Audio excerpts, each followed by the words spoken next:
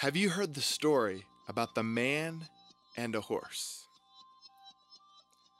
A strong horse is galloping quickly, and it appears that the man on the horse is going somewhere important.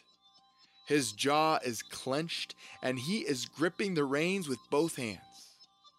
A woman, standing alongside the road, shouts, "Where are you going?" And the man replies, "I don't know. Ask the horse." Is this your story? The horse is a metaphor for the unreflective passions and desires that move our lives. And if I'm honest, this is my story on most days. And maybe on more days than I'd like to admit, my life and schedule are driven by outside forces. The force of pleasing others, or unreflective desires within me, or the habit of busyness drags me through the day. This busyness in our culture has become a habit, a sort of something that unreflectively we do over and over, in this sort of ideology within us that busyness is a good thing, a thing to be valued, a thing to be sought after. That laziness is something contrary to who we should be, right? And before we know it, we can't slow down because we've conditioned our very bodies to thinking that we have to be on the go, that this is the right thing to do. And before we know it, this sort of horse is driving our life. There's this struggle that's going on within us, this war, if you will, and many of us are unaware of it. We just keep going and going and going. Because don't we feel anxious and guilty if we aren't working or doing something to promote our work?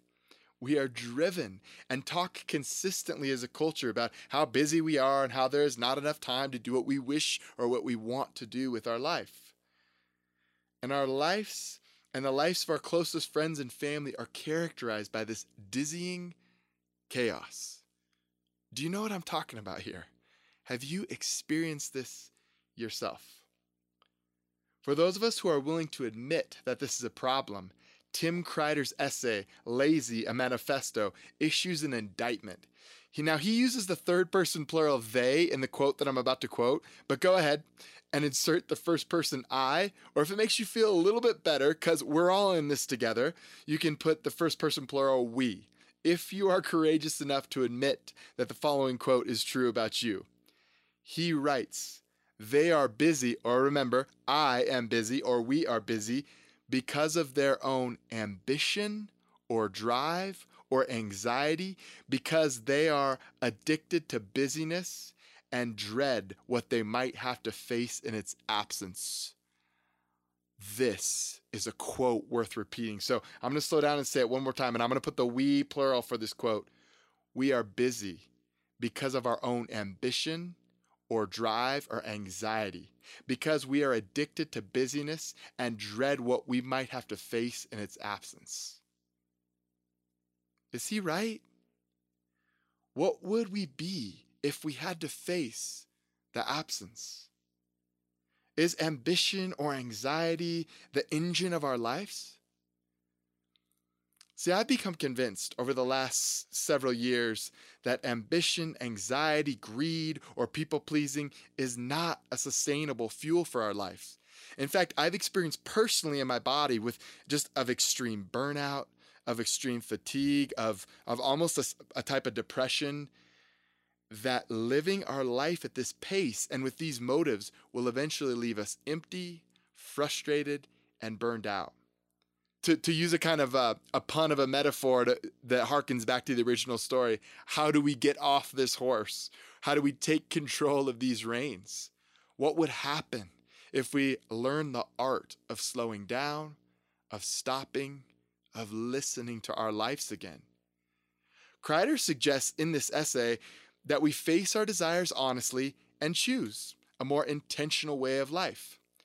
I sympathize with his conclusions, but find it unrealistic and unhelpful, given our interconnection to others, our blind commitment to our cultural values, and just sort of like the state of the human condition. I don't think it's as simple as just a willing or just a simple choice, But I want to suggest a more profoundly practical idea of how to begin to change these rhythms, these patterns, these habits, but a way that seems sort of simplistic. So, what I want to do is suggest it and then sort of drive into the depth of this suggestion.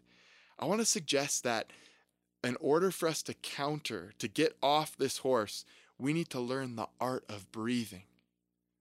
Breath is a profound metaphor within the Bible and within other world religions. It's a metaphor for divine presence, for sort of the sacrednesses coming upon this earth, and for divine human intimacy.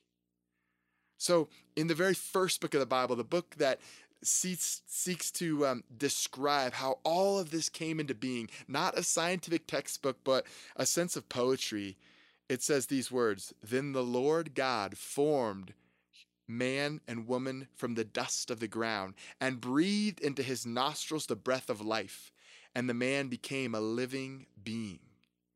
And then contraring that, in the very end of the Bible, in the Gospel of John, a book that starts off echoing Genesis and its amazing creation narrative, it says this about Jesus who comes: "When he had said this, he breathed on them and said to them, 'Receive the Holy Spirit.'"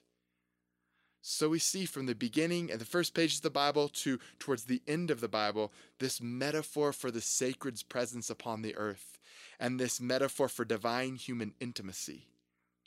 And the logic of the art of breathing, which sets into motion the history of spirituality and the history of mysticism, is this: the inflow of God's breath gives humans life, and attentiveness of breath leads us back to God, or the divine, or the sacred. So you have this beautiful logic. The inflow of God's breath gives humans life, and attentiveness to breath leads us back to the source of life.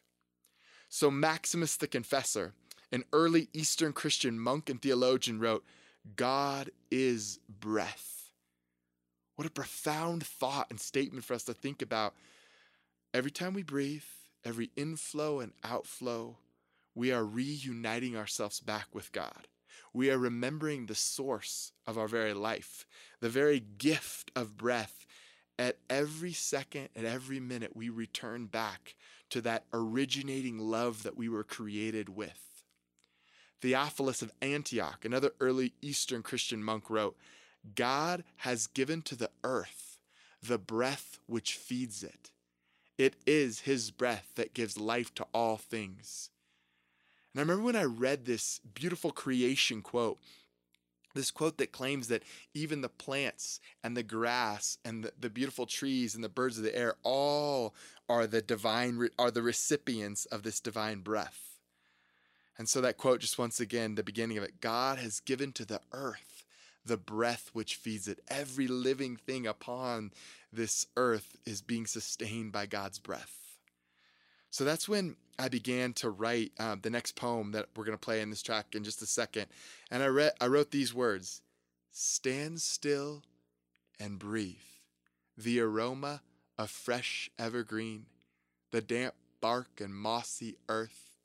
With each breath greet the troubles gripping your heart." Theophilus of Antioch, he also said this: his breath, meaning the divine breath, vibrates in yours, in your voice. It is the breath of God that you breathe, and you are unaware of it. So I find it profoundly beautiful, these early Christian thinkers on the power of a breath to reunite you to the divine. St. John of the Cross, saying in the history of Christianity, one of the most provocative, profound statements about breath, says this: "The soul that is united and transformed in God breathes God in God with the same divine breathing with which God, while in her, breathes her in himself." So it's a tricky quote, so I want to slow down and say it one more time for you. The soul that is united and transformed in God breathes God in God with the same divine breathing with which God, while in her, breathes her in himself. Beautiful, profound thought of the power of breath to bring us into a divine union with God. So what would happen if we learn the art of breathing? It's easy and difficult. This sort of becoming conscious of that in-out flow in your body. When you wake at noontime as the day wears on, and then again as you come to dinner, and then before you go to bed, morning, noon, and night, and times in between there where you just need to breathe. Every breath, every minute of this day taking on a divine sacredness. Could this help us to slow down, stop, and listen? The poem, A Little Exercise That Could Change Your Life, is an invitation to the art of breathing. It's an invitation to care for yourself, to walk and breathe, and live and breathe, and to look around and be present to your life again, to feed your soul with the kindness that created the entire world. Make a trail with your feet. Climb a small mountain until a great tree welcomes you. Its fallen pine needles, the earth's red carpet, its royal branches a sacred shelter, its sprawling roots a replenishing anchor. Stand still and breathe. The aroma of fresh evergreen, the damp bark and mossy dirt. With each breath, greet the troubles gripping your heart. You're a temple of wounds and wonders. Keep breathing, and every day, climb the forest outside your mind. Inhale pure air and exhale dark smoke until the burdens of your body are comforted by a silent kindness.